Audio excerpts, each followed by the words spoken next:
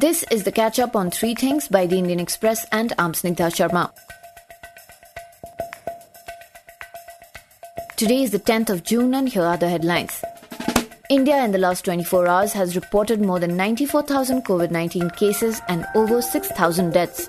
This is the highest number of deaths that the country has seen in one day since the beginning of the pandemic.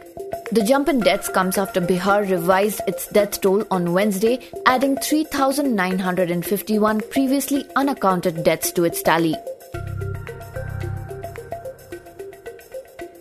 According to government data, Kerala and West Bengal recorded negative wastage of COVID-19 vaccines in May.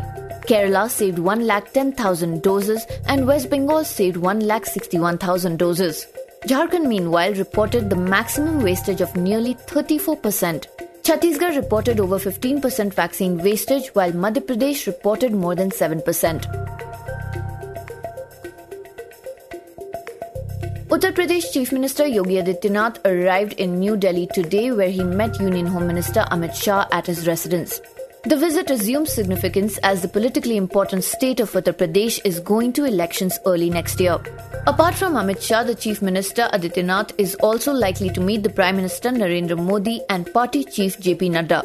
Adityanath is visiting Delhi a day after Congress leader Jitin Prasad switched over to the BJP. The visit also comes in the background of growing murmurs within the party regarding the handling of the second surge of COVID-19, with many BJP ministers and MLAs going public about the leadership being irresponsive to the people's woes. These claims have coincided with the BJP's underperformance in the recently held Panchayat polls. The Delhi police has registered an FIR against a group of JNU students who allegedly broke into the Central Library and manhandled security guards at the premises.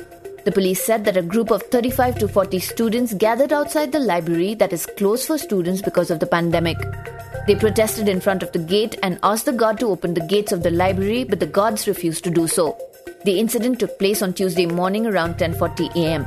Students, on the other hand, posted on Twitter and other social media platforms about the incident, saying that the administration shut down the library during the pandemic. They demanded immediate reopening of the Central Library for students.